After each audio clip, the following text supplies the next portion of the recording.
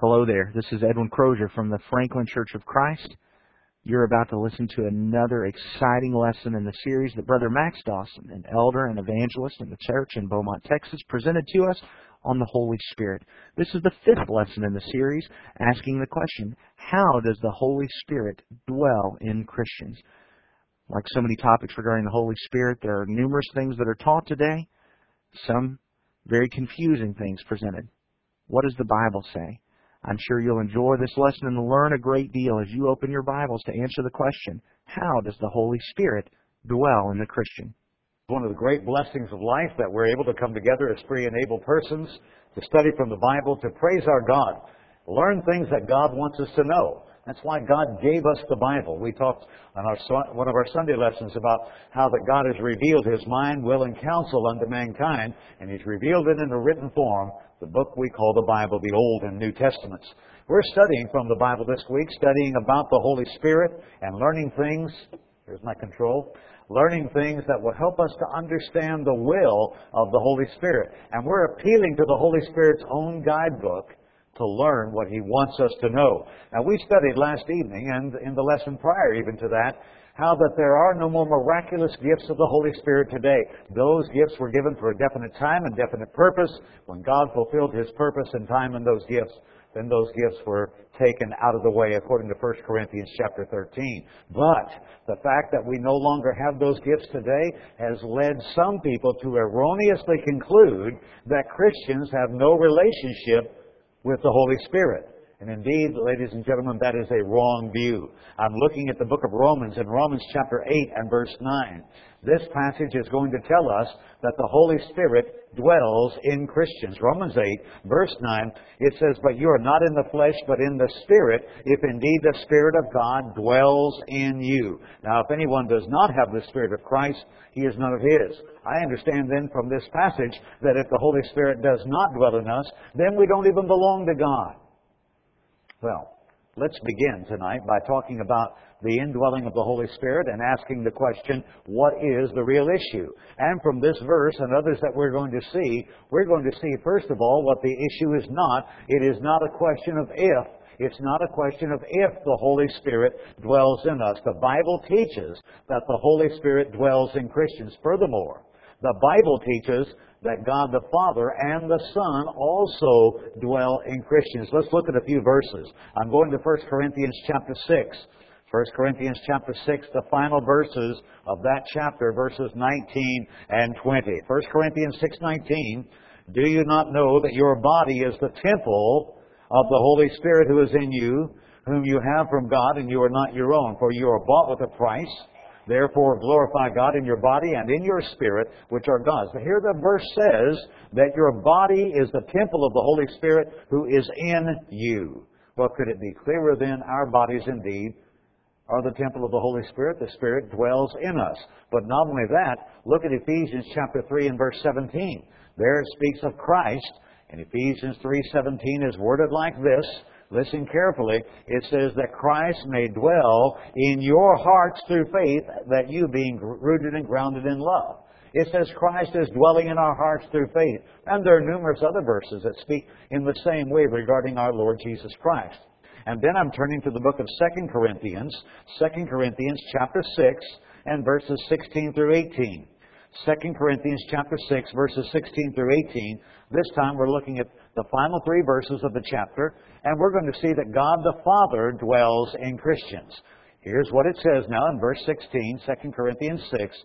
"What agreement has the temple of God with idols? For you are the temple of the living God, as God has said, I will dwell in them and walk in them.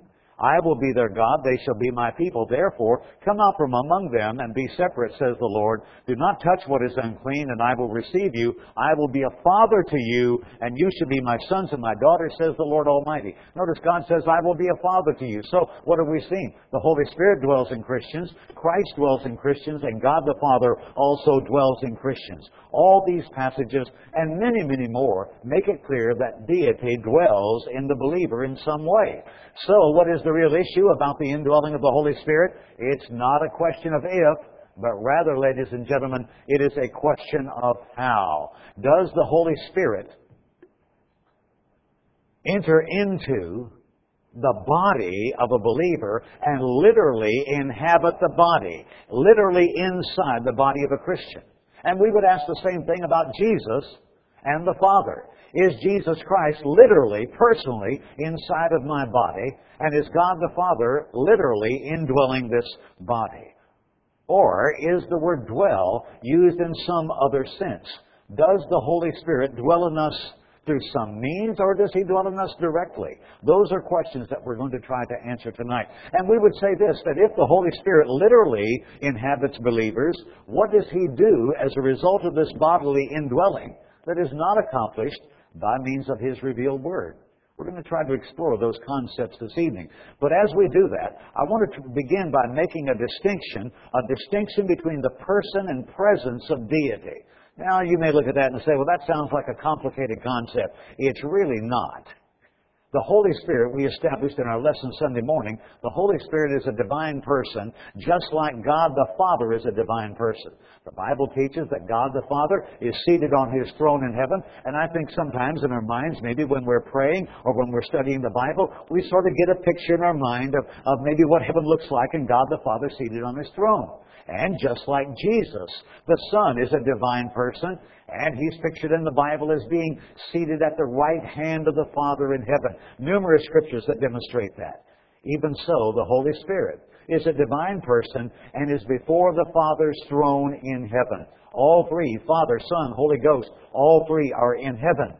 But listen carefully. I'm going to say that the presence of the Holy Spirit, as well as the Father and Son, may be where His person is not.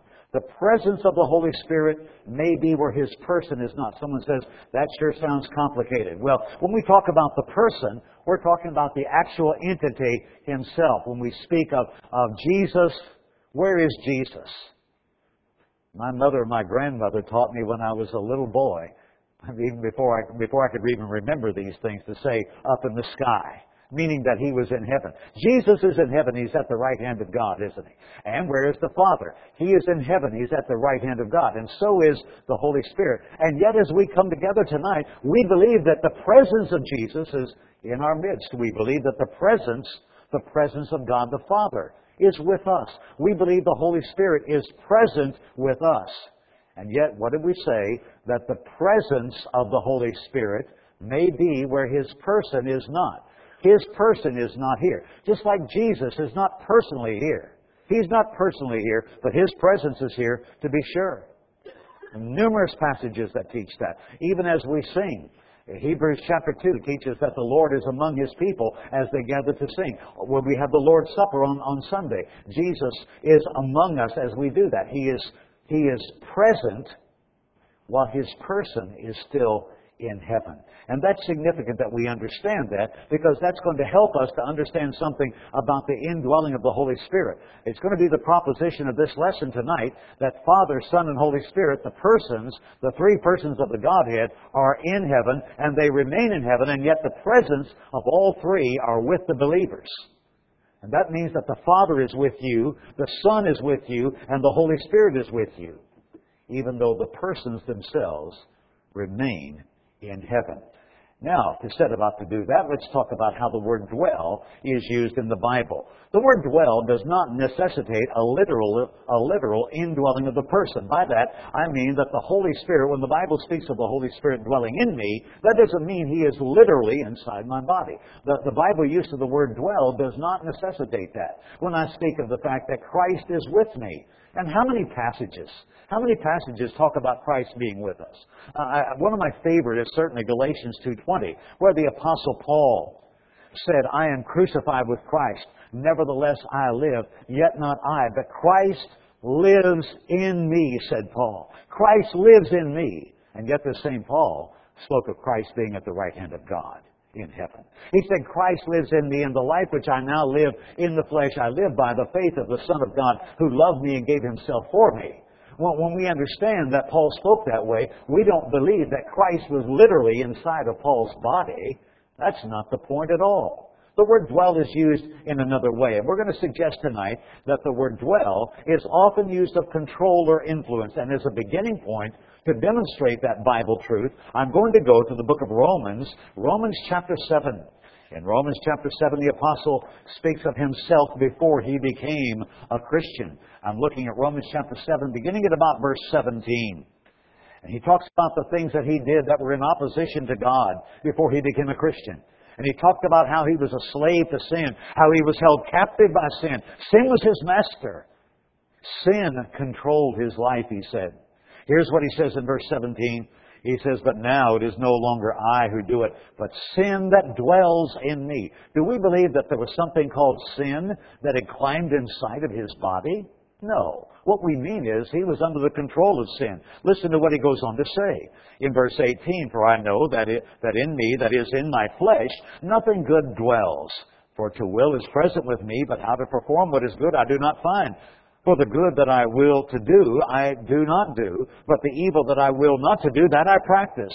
Now, if I do what I will not to do, it is no longer I who do it, but sin that dwells in me. And there Paul is describing himself as a captive to sin. He was a slave to sin. He talked about how that sin not only dwelt in him, but look at verse 23 and 24. He says, I see another law in my members, warring against the law of my mind, bringing me into captivity to the law of sin which is in my members. O wretched man that I am, who will deliver me from this body of death? Well, we know who the deliverer is. It is Jesus Christ. But he speaks of himself here, I understand in this context, before he became a Christian, he describes himself in this fashion. And he said, sin dwells in me. What do we mean by that? It meant that he was under the influence of sin. He was under the control and domination of sin. There was someone else, something else, that was governing his life as a principle for his activities. John spoke the same way. I'm looking at the book of 2 John, verse 2. The little tiny book of 2 John only has 13 verses, but the second verse, let me read verses 1 and 2. John writes, the elder to the elect lady and her children whom I love in truth, and not only I, but also all those who love the truth, who have known the truth, because of the truth which abides in us and will be with us forever. If you've got the King James Version, it speaks of the truth which dwells in us. What does he mean when he says the truth dwells in us? Does that mean we have memorized Scripture? Does that mean that if we know a lot of verses, the truth dwells in us? It doesn't mean that at all. Several years ago, back around 1982 or 83, I was preaching a meeting in Austin, Texas, where the American Atheist Center was at that time. Madeleine Murray O'Hair, who was the world-renowned atheist. Of course, she is now a believer. She now believes in God. I got to meet Madeleine O'Hair. And she was a rather pleasant lady, which was very different than I'd ever seen her on television. But the interesting thing is, Ms. O'Hair knows many verses. She's able to quote more scriptures than many of you. But did the truth dwell in her? Did the Word of Christ dwell in her richly in all wisdom? I don't think so, because it did not control her. She memorized Scripture only to fight against Scripture and to fight against those who were believers. No, the truth did not dwell in her. But John here is thankful for those in whom the truth does dwell. And what does he mean? He says, you're under the influence of truth. It is truth that controls and dominates your life. You see, sin can control, truth can control. Look with me to Revelation chapter 2 and verse 13. And by the way, if you're following along in the workbook, we're on page 17. I should have mentioned that. Revelation chapter 2 and verse 13, and here's a place where you can fill in an answer if you'd like to. Here Jesus speaks to the church at Pergamos, and he says, I know your works and where you dwell. What does he mean by dwell there? He's talking about now where they live. That's obviously the case. They dwelt in that place called Pergamos. He said, I know where you dwell, where Satan's throne is, and you hold fast to my name, and did not deny my faith, even in the days in which Antipas was my faithful martyr, who was killed among you where Satan dwells. Now what does he mean? Does he mean Satan has got his residence there in the city of Pergamos?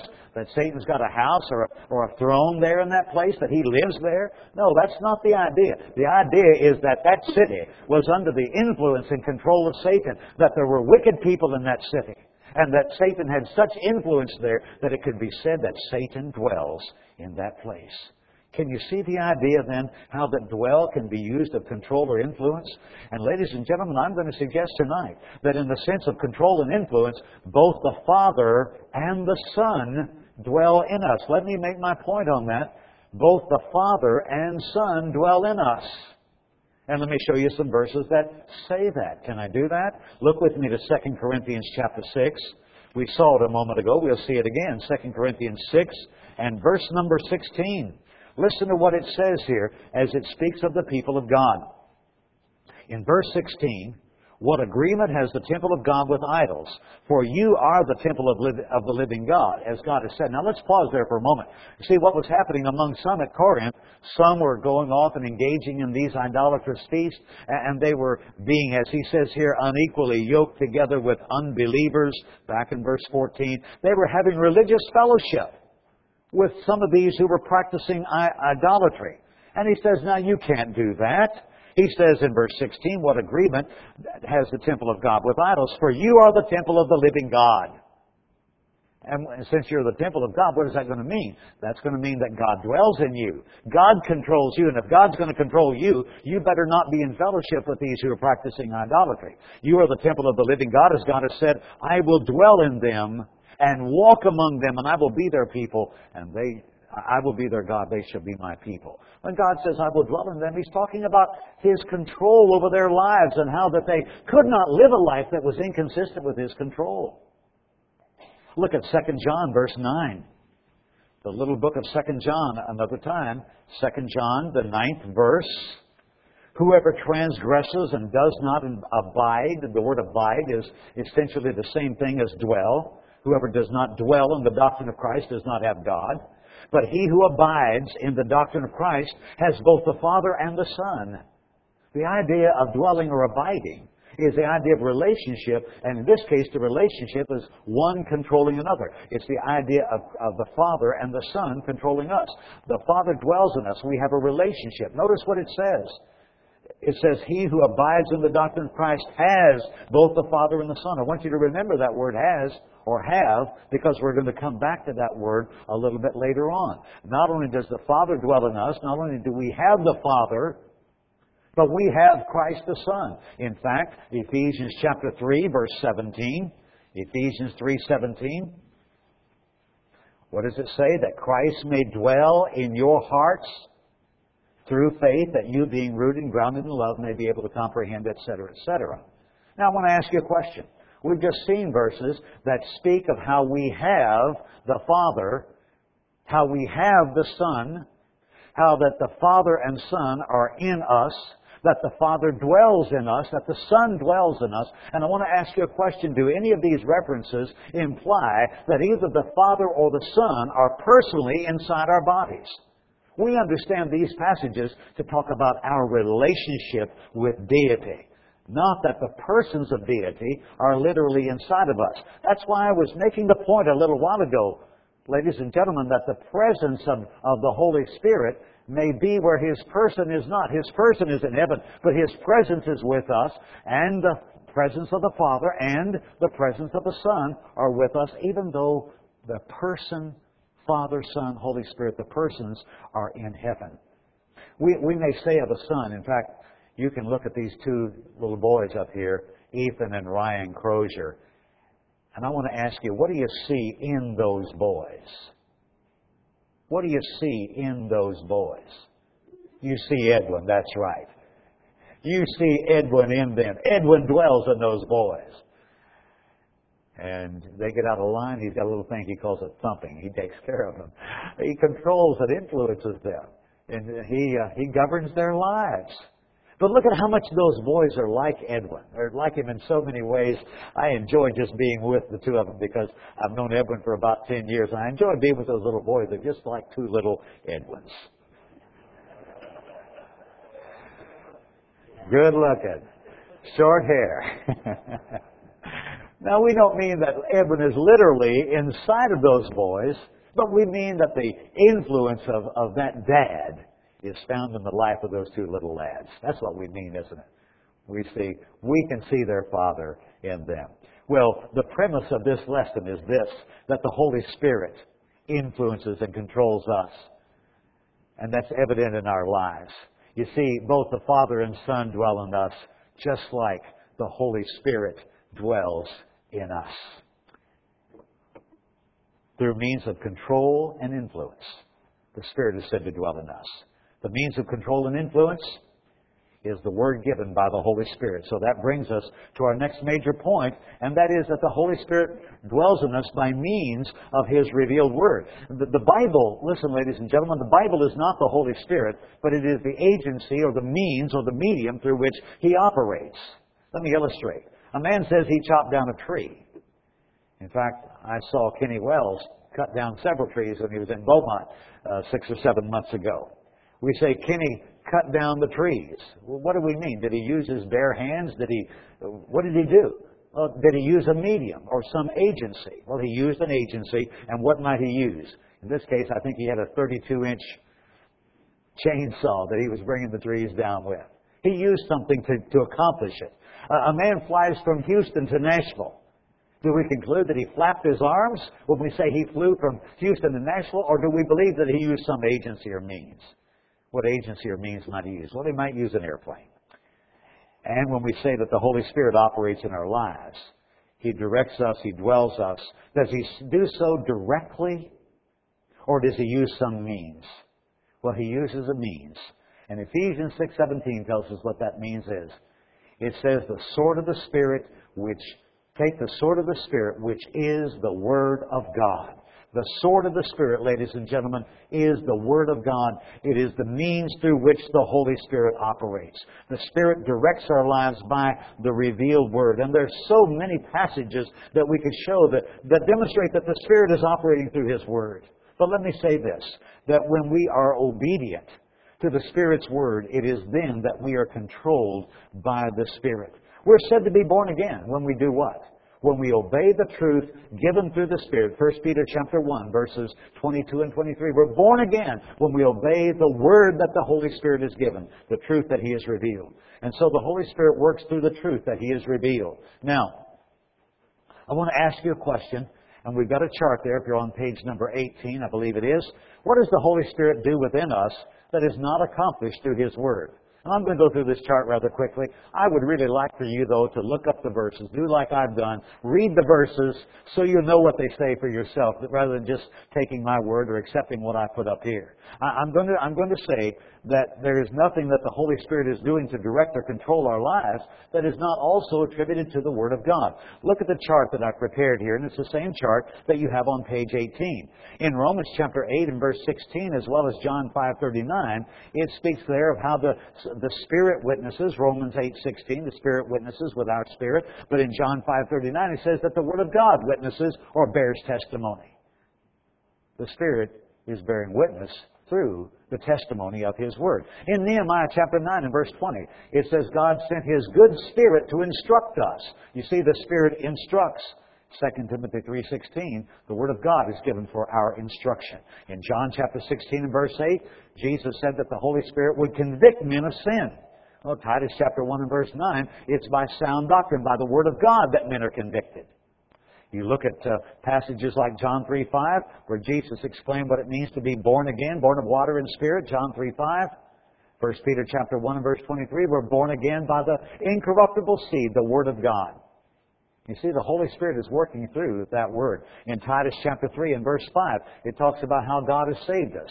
Not by works of righteousness which we have done, but according to His mercy He saved us by the washing of regeneration and by the renewing of the Holy Spirit. The Holy Spirit renews or saves us. James 1:21 says, receive with meekness the engrafted Word, which is able to save your souls. 1 Corinthians chapter 6 and verse 11 says we're sanctified by the Spirit. But in John 17:17, Jesus says we're sanctified by the truth. Again, in that same passage, we're cleansed by the Holy Spirit. But Ephesians chapter 5 and verse 26 makes it clear that we're cleansed with the washing of water of the Word of God. Again, Romans chapter 8 and verse 9, we've seen the passage earlier, the Holy Spirit dwells in you. Colossians chapter 3 and verse 16, read what it says there, Colossians 3:16. I don't think we noted this, we meant to note it earlier. It said, let the Word of Christ dwell in you richly in all wisdom, teaching and admonishing one another. The Holy Spirit is dwelling in us through a medium, through an agency, through the means of His Word. And then in Romans chapter 15 and in verse 13, it says that you should abound in hope by the power of the Spirit.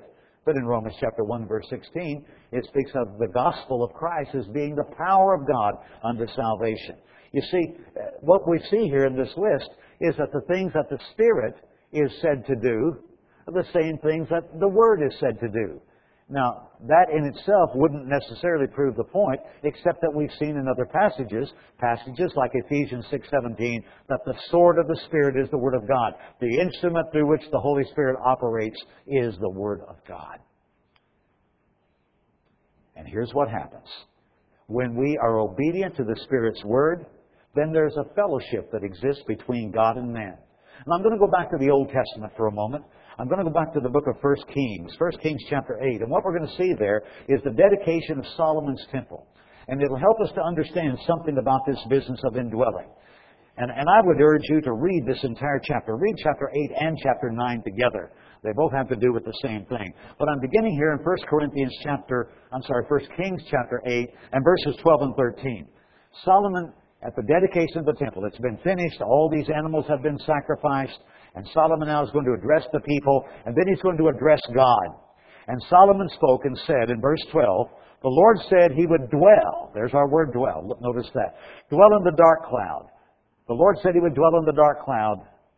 I have surely built you an exalted house, a place for you to dwell in forever. He's talking about this temple. Now, there we've got Solomon saying that this is a place for God to dwell in. Are we to understand this to mean that God was literally inside that building that Solomon had built? Was God literally there? I mean, was it like in the case of Dagon? Remember when the Philistines, what was it in 1 Samuel, I think it was, when the Philistines had captured the Ark of God from the army of Israel, and they took it and put it in the temple of Dagon. What happened to Dagon? Well, they go in there the next day and Dagon's fallen over. And so they stand him up again. He's having a hard time standing up. He falls over. And so they nail his feet to the ground. They nail him so he won't fall over again. And this time he gets broken off. He still falls. Well, is that the way it is now with the temple in Jerusalem? Now we know that with respect to the temple of Dagon, the people who worshiped Dagon, they had their God inside a box. They built a box, they put their God in there, and that's where He is literally. Is that what happened in Jerusalem? Solomon has built a temple, and now God is inside this box that Solomon has built? That is not what happened, ladies and gentlemen, and I can demonstrate that from this chapter. I'm looking now at verse 27. If you've got the old American Standard Version, 1901, the language there is really good, though any translation will get the point across.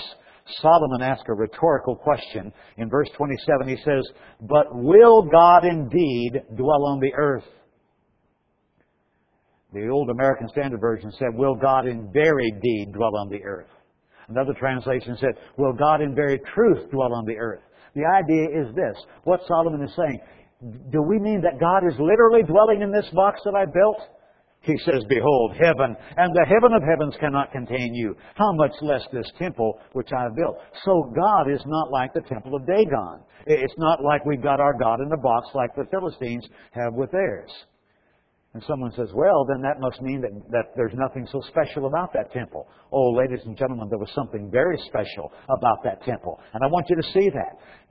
Solomon said that the heaven of heavens cannot contain you, how much less this temple that I built. But look at verse 28. In verse 28 he says, yet, in spite of the fact that we don't literally have God inside the box, yet regard the prayer of your servant and his supplication, O Lord my God, and listen to the cry. Listen to the cry and the prayer which His servant is praying before you today, that your eyes may be open toward this temple night and day, toward the place of which you said, my name shall be there, that you may hear the prayer which your servant makes toward this place, and that you hear the supplication of your servant and your people Israel, and when they pray toward this place, here in heaven your dwelling place, and when you hear, forgive. Solomon knew that God was not in that box that he had built in Jerusalem. Oh, there was a special presence of God there. But Solomon tells us what he means by dwell. We've just read 4 terms that are used there. He said, your name is there, meaning that what was done there was done by God's authority and by God's approval. God's eyes were open to what was found at that place. God was observing. And God's ears were open to the prayers that were made there. Look at chapter 9. I've got two more words to pick up. In chapter 9, verse 3, here Solomon speaks to God again. And then God spoke back to Solomon, and here's what God said in reply. In chapter 9 and verse 3, the Lord said to him, I have heard your prayer and your supplication that you have made before me. I have consecrated this house that you have built. Another translation says, I have hallowed or made holy this house that you have built to put my name there forever, and my eyes and my heart will be there perpetually. God's heart was there, and this was a holy place unto the Lord. Now, what Solomon and God have done here is they have defined what it means for God to dwell in that place, and yet constantly, at least a half a dozen times in chapter 8, it says, here in heaven, your dwelling place.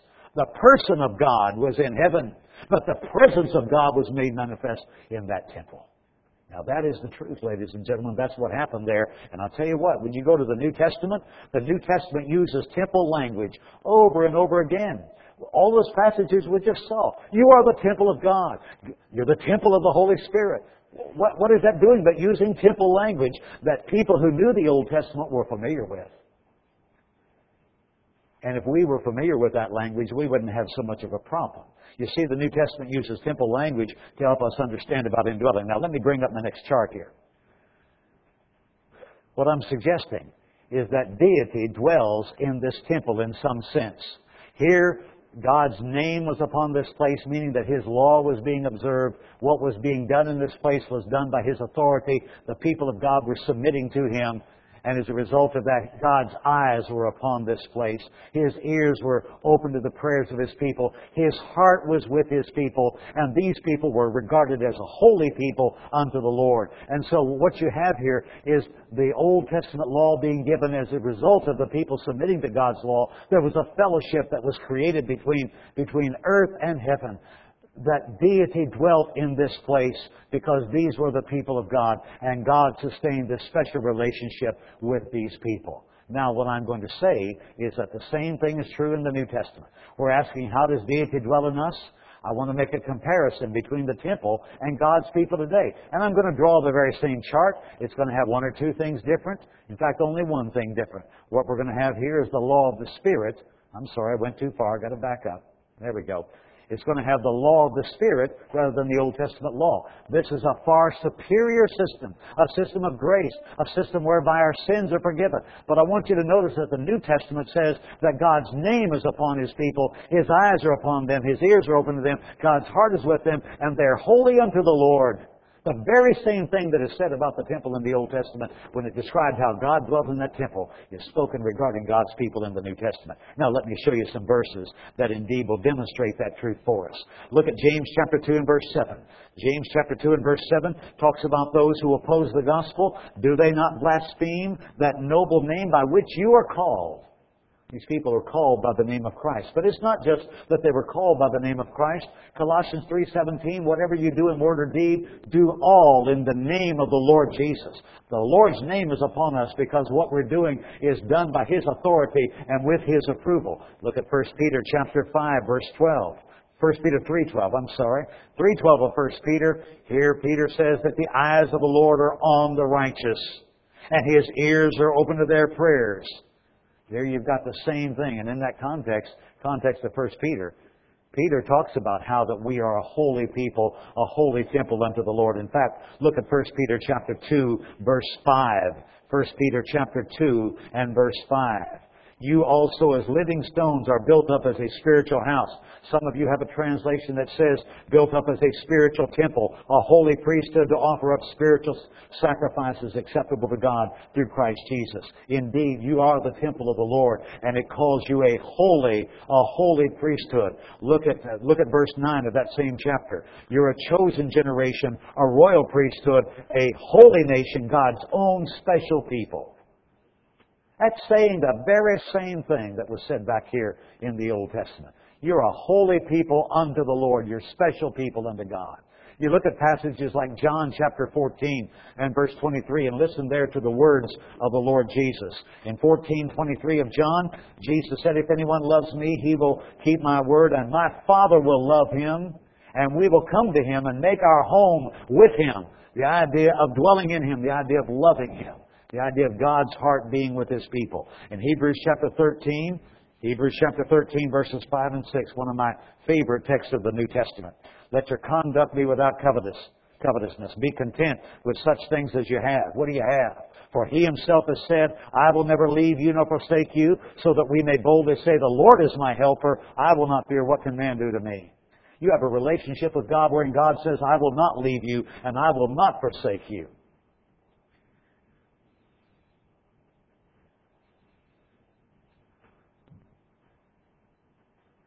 Temple language. God's name is upon His people. His eyes are upon them as He watches over them. His ears are open to their prayers. His heart is with them. He says, Jesus said, my Father will love him and we will come and make our home with him. Holy unto the Lord, God's special people. All of the persons of deity, Father, Son, and Holy Spirit, dwell in us in the same way. And it's unreasonable to argue that the Holy Spirit dwells in us in some different fashion than the Father and the Son. Look at this final chart that I want you to see.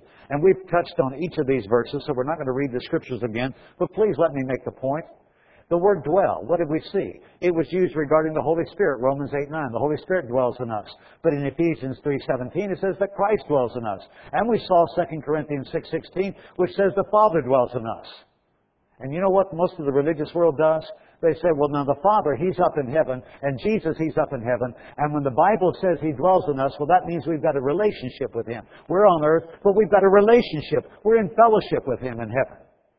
But when it comes to the Holy Spirit, they somehow change the rules, and they make up a set of rules that the Bible knows nothing about. They've got the Holy Spirit leaving heaven and literally inside our bodies.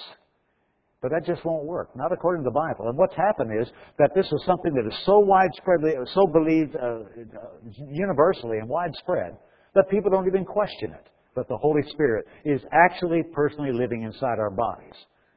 Ladies and gentlemen, all three persons of the Godhead dwell in Christians. Again, Romans 8:9, the Holy Spirit dwells in us. Romans 8:10, Christ dwells in us. 2 Corinthians 6:16, the Father dwells in us. In, used every time. We have the Holy Spirit, Romans 8:9. But we also have Christ the Son, and we have God the Father. With respect to temple, I couldn't find a verse that said you're the temple of Christ, but there may be one somewhere. But the Bible says that you're the temple of the Holy Spirit, but it also says you're the temple of God, 2 Corinthians 6:16. And why do men make a distinction on the indwelling of the Holy Spirit when the Bible says the same thing about all three persons of the Godhead? Well, I hope what we've learned tonight is that the language used by the Bible indicates that there's a relationship that exists between believers and deity. Ladies and gentlemen, we have fellowship with heaven. We have fellowship with God the Father, God the Son, and the Holy Spirit because we are submissive to the law of the Spirit, because we've given our hearts and lives unto Christ through the gospel that the Holy Spirit has revealed. A fellowship exists between men on earth and God in heaven. And it's a relationship wherein God's name is upon us. His eyes are open to our lives. His ears are open to our prayers. His heart is with us, and we are holy to the Lord. And just because the Holy Spirit is not personally inside your body, don't you get the idea that God is not with you. He is with you, and we should be conscious of the presence of God at all times.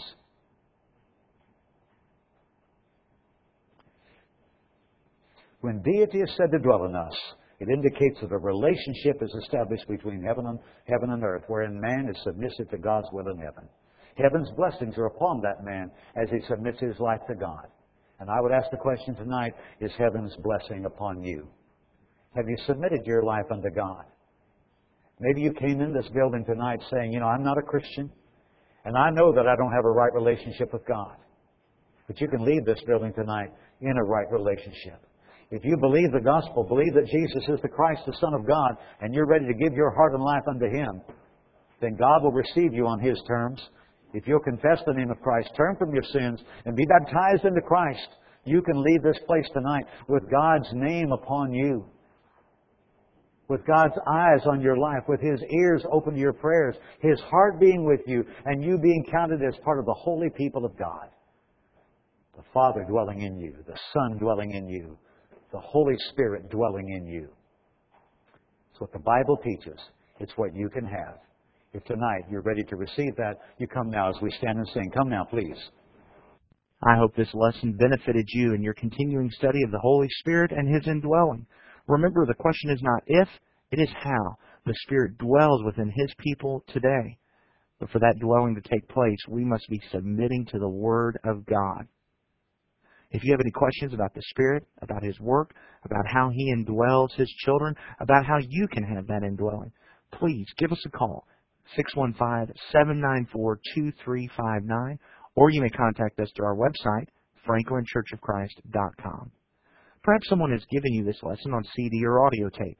If that's the case, I'd like to encourage you to go to that website I just mentioned, www.franklinchurchofchrist.com. We have numerous outlines and audios of sermons that you're allowed to download and use in whatever way you believe will honor and glorify God. May God richly bless you as you draw closer to Him. But more importantly, may you richly bless God.